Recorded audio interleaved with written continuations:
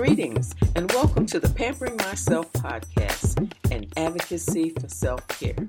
We'll laugh, we'll cry, and most importantly, we'll learn that you can't pour from an empty cup. You'll hear stories, interviews, and conversations which will empower you in living your best life.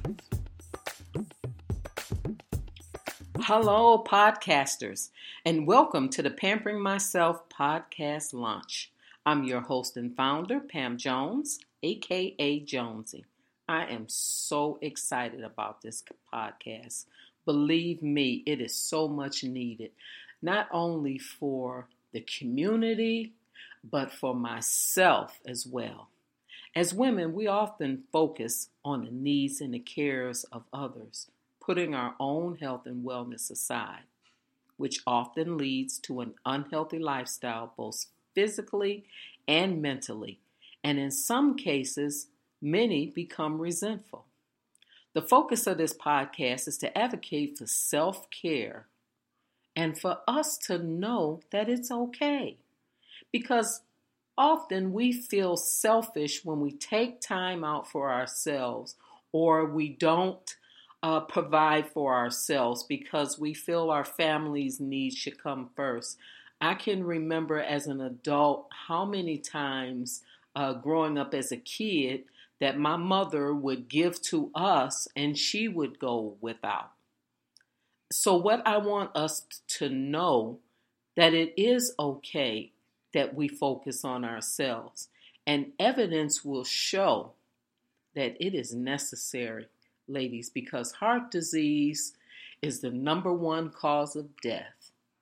And stress is the number one cause of the heart disease. And I hate to be the bearer of bad news, but research shows that by the time I complete this presentation, there will be at least 2 to 3 people that will die in the United States from a heart attack. And they will probably be women. Over the past 10 years or so, what I want to talk about is how this podcast, and Yes to Pampering Myself, which is a nonprofit that I started in 2016, how it all came about. Well, over the past 10 years or so, I attended a lot of women-focused events. Initially, my thought process was to become a business owner, entrepreneur, as most of us are seeking these days, to be able to work for myself. And a lot of the events were driven by vendors, women speakers sharing their stories, etc. And they're very beneficial, ladies. We need them and we need to continue to support them because there's always something that you can get from them and something that you can learn by someone else's story. But what I begin to notice, particularly in the smaller type of events where there may have been 10 to 20 attendees sitting before a panel or a speaker sharing her story, is I begin to hear an outcry of women wanting to have a place where they can go and share what I call personal and confidential information, because they were lacking something. It wasn't necessarily business skills that they were looking for, but they wanted to have a community where they can just say what was on their mind. Whether it was something that was bothering them at work, whether it was a family situation, whatever it was that was on their mind. And so as I started going to these events, the smaller ones, I began to think, yes, they're absolutely correct. And as they cried most oftentimes, that's when they begin to share what it was that blocked them from their success. Whether they didn't have a supportive spouse, a mate, they had too many responsibilities because of their children, whatever their reasoning was, sometimes it came out, and it came out in tears.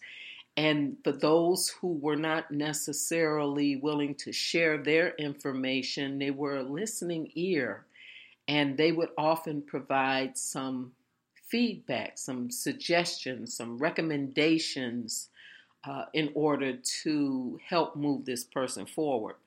I can recall many years ago, because we often, as women, try to take on many responsibilities. When my daughter was somewhere like around 7 or 8 years old, we were going on a family vacation to a family member's house. And I remember that I had to do homework because I was in a class at the time. And so I had to take my laptop and, of course, work on my assignment. And so while I was up in a room or dropped off at the library, my family was enjoying themselves. That's because we buy into this 24/7. And this is where I know I'm going to get some flack. Because society says in order to be successful, that you need to practice, research, work on, and do all that is necessary 24/7. And I know people who believe that theory, and I used to buy into that theory as well until it came crashing down on me, because I was trying to be to the left, to the right, and in the middle. And who was suffering? I was suffering. I was throwing back energy drinks because I needed to work during the day. When I was in a master's program, I needed to research in the evening. And somewhere in between, I needed to take care of my family and get up and do the same thing the next day. And so what I was doing was harming myself. And what I end up in was a stressful situation. And we know stress can do a lot of things to your body. So what I decided to do years prior when I found myself in that situation was just quit. I quit everything. I went down to what we call the basics. I got up and did what was necessary. Go to work every day, come home, cook, clean. Go to work every day, come home, cook, clean. But then I became resentful. I became resentful because I couldn't necessarily do the things that I enjoyed doing. And I couldn't do the things that I enjoyed doing because I did not have the wherewithal, I like to say, and be able to decipher between what it was I wanted to do, what it was I needed to do. In other words, I was confused, like most of us, because I had my hands in everything. But after it happened some years ago, I decided to take a different approach. This time, I believe I was led by a higher power. And I decided to put everything to the side until I could figure out what it was that I was chasing. And I use that word chasing because I didn't know really what I wanted to do. I had people pulling me here, people pulling me there. But none of that is what I wanted to do. I was doing it because I was asked to do it. So once I put everything down and went through a process that I'll explain in a minute, it all worked out. So when I put things down and start to put things into perspective, I began to meditate. And through this meditation, I was led to prayer. And the prayer led me to clarity. And the clarity led me to a greater understanding of purpose, my purpose. And that's when I began to see the vision. Isn't that powerful? It's already within you, and it was already within me. I didn't need to take another class to figure out what I needed. I didn't need to be pulled in too many directions. I certainly was no superwoman.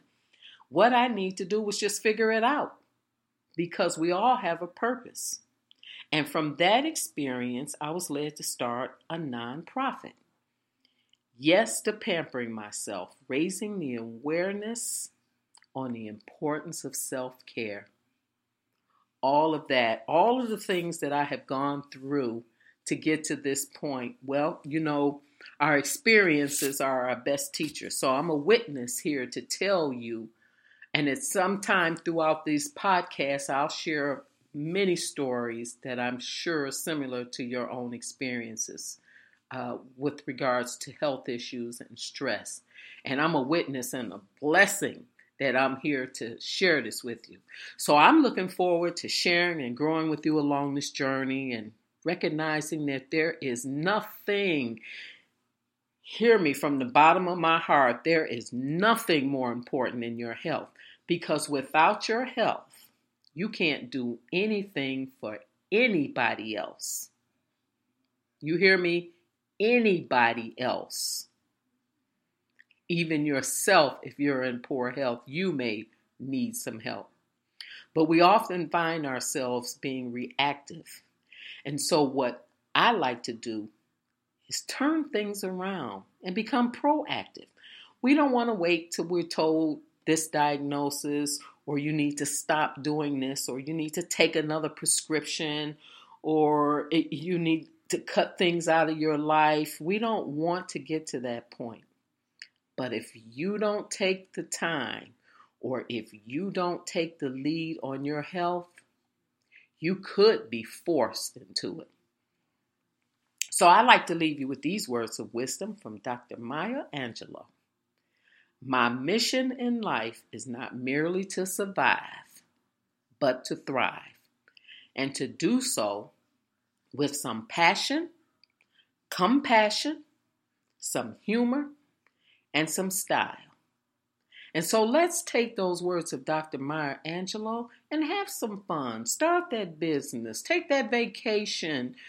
Do what it is that you enjoy doing, even if it is a lot of work. Just take some me time.